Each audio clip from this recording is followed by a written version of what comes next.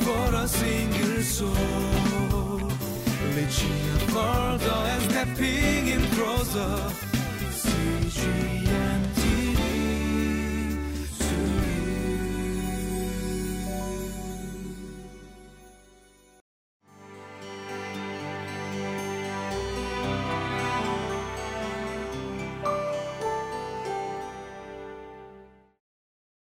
Good day, everyone, and welcome to today's Living Life. You know, one of my favorite things to kind of dwell and think about is interesting questions. Interesting questions, very broad. It can be about anything, but questions that I may not even have an answer to or be able to answer, but questions that make me think twice, thrice, or even 4 times. Just keep thinking about it. Questions that kind of just make me doubt or question things. I actually really like those kind of things, kind of like puzzles, I guess, but not exactly. But usually questions against preconceptions and presuppositions. And an interesting question, theological, spiritual question that you may not have asked yourself is, why did Jesus have to die? Why did Jesus have to die? Now, a lot of us would just simply be able to answer, for God so loved the world, that he gave his only son. That's why Jesus had to die for the sins of the world. And yes, but the actual question is, why did Jesus have to die, right? I mean, today we're going to see the Jesus versus Adam and so forth, but, what about someone else, like Adam or something? But why did Jesus have to die? Couldn't have been someone else, a lot of someone else, or a lot of other animals, types of animals, as they were already sacrificing in the Old Testament.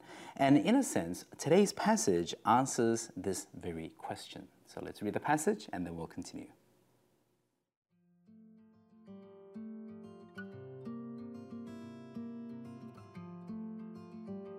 Romans chapter 5, verses 12 through 21. Therefore, just as sin entered the world through one man, and death through sin, and in this way death came to all people because all sinned. To be sure, sin was in the world before the law was given, but sin is not charged against anyone's account where there is no law. Nevertheless, death reigned from the time of Adam to the time of Moses, even over those who did not sin by breaking a command, as did Adam, who is a pattern of the one to come. But the gift is not like the trespass. For if the many died by the trespass of the one man, how much more did God's grace and the gift that came by the grace of the one man, Jesus Christ, overflow to the many? Nor can the gift of God be compared with the result of one man's sin. The judgment followed one sin and brought condemnation, but the gift followed many trespasses and brought justification. For if, by the trespass of the one man, death reigned through that one man, how much more will those who receive God's abundant provision of grace and of the gift of righteousness reign in life through the one man, Jesus Christ? Consequently, just as one trespass resulted in condemnation for all people, so also one righteous act resulted in justification and life for all people. For just as through the disobedience of the one man the many were made sinners, so also through the obedience of the one man the many will be made righteous.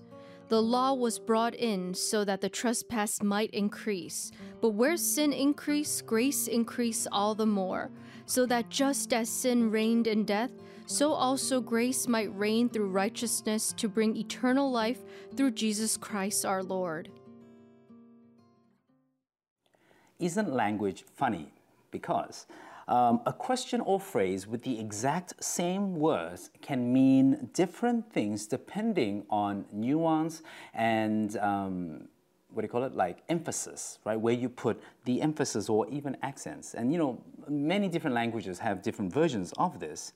So, take my interesting question that I posed in the introduction. Why did Jesus have to die? Now, there are actually at least three ways you can pose this question, and they all mean slightly or even very different things. First, why did Jesus have to die, right? That's maybe the simplest question to answer because we talked about this yesterday, right? And now, why did Jesus have to die? Which is the question that I posed earlier in the introduction. And finally, why did Jesus have to die? This is a very interesting question. As in, couldn't he have not died and achieved the same results in a different way? Why did Jesus have to die? Why did Jesus have to die? Why did Jesus have to die? And why did Jesus have to die? These are all very interesting questions, and I would like all of us to try and answer these questions. And, so if I was to ask you, and I am asking you this question, we should all be able to satisfactorily answer each variation of these questions for the sake of our own spirituality, for the sake of our own spiritual growth, maturity, and understanding of our faith in Jesus Christ. And so, as I mentioned before, I think today's passage addresses the second of the question that I posed. Now, looking through and just looking over today's passage, to give a very quick summary, it's a very famous passage, right? And making summaries are very easy and quick ways to help you understand the passage. And you could even make a table, right? 2 columns. On the left, you would have one man, Adam. On the next column, you would have one man, Jesus. And going through the passage, under Adam, we have words like sin, death, law, condemnation, trespass, and disobedience. These are the words and concepts related to the one man Adam. Versus and compared to, contrasted with the one man Jesus. On the right column, we have words, if you look through the passage, and I use the NIV for this, by the way, words like justification, righteousness, life, grace, righteous act, and obedience. Now, some of these are actual pairs, and you could actually pair them up, line them up on the same line, and so forth. So you have these two people, two men, contrasting and compared. But there is one word that I did not include, which does not have a pairing on the side of Jesus, that is, I think, absolutely crucial. And I would be interested to know if you could pause the video and go back and find that one word that I'm talking about. The word comes out in verses 15, 16, and 17 multiple times, and it is gift. The word gift that is related to Christ. This is the crucial difference between Jesus and Adam. Adam and Jesus are similar, almost the same in a sense, and that is kind of the point of the passage, right? But not the same at the same time. Now, there is the obvious reason, as in Jesus is the Son of God, right? Jesus is God, right? Whereas Adam was created out of dust by God. He's a created being. Jesus is the gift of God given by the graciousness of God, by the grace of God. Adam trespassed, but Jesus is the gift of God given by grace. This is the closest pairing that you could come to. If you look at verse 16, this is a very interesting verse. It says, the judgment followed one sin and brought condemnation. So this is Adam. Through that one man, Adam, his one sin, judgment followed and brought condemnation on mankind. But continuing, verse 16, the gift followed many trespasses and brought justification. One versus many. And this is a theme that you see throughout the passage as well. The one versus the many. Now, doesn't this kind of remind you of the Three Musketeers? I think they might be making another version soon or something, but it's been a while since they made a movie. One for all and all for one, right? Dun, dun, dun, the Three Musketeers. But here, it's a little different. It's similar again, but different.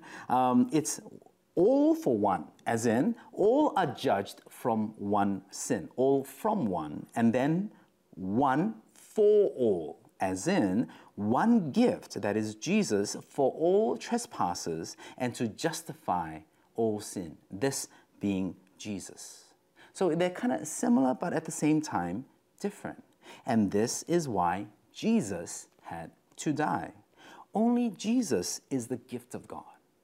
No matter how many similarities there are between Adam and Jesus, Adam is not the gift of God. He's not the Son of God. Only Jesus is the gift of God who can make up for and more the sin of all humanity for all mankind. Because he is the Son of God, given freely as a gift by God in order to satisfy the justice of God. Only Jesus, as the gift and as the Son of God, could satisfy the justice of God. And the justice of God cannot just, let go sin. The justice of God cannot simply forget or forgive sin. It must be satisfied because that is the character of God. Jesus, and only Jesus, is the gift that puts us on the right side of justice.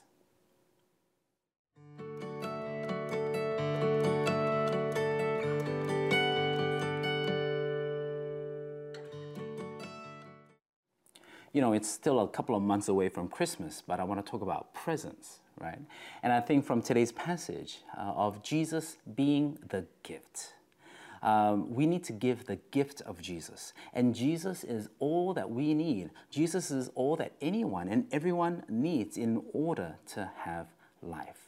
There are a lot of other things that we can try and we can add, and so forth, but they're all just kind of garnishes, right? Jesus is the true and only gift that we need. And so today, as simple as this message and this point is, let's meditate upon Jesus as the only one who was able, who is able, and who is necessary to bring us life, to give us the assurance of eternal life, and for us to live life to the abundance that God has intended us for. Amen? Let's pray. God, we thank you for your Son, Jesus Christ. We praise you for your Son, that in him, Lord, our fears, our tears, our shame, all of that is driven, is cast away, is dried up, O Lord, in your Son, in the Son of God, as the gift and the only gift, the one who is able to really make me just, righteous before you, my Creator. And so, Lord, we thank you for your Son, the only one who is able to bring me in right relationship with you, to make this, Lord, this a possibility for me to hold your word and to cherish it, to even understand it, to study and to grow in it, God. And God, may you build us up to give this gift of Christ, the gift of Jesus, as you have given us to the people around us, Lord. Use us, build us up to give your Son as gift to many other people around us so that they may have life and light as well. We thank you, and in Jesus' name we pray. Amen. For a single soul, reaching further and stepping in closer. CGM.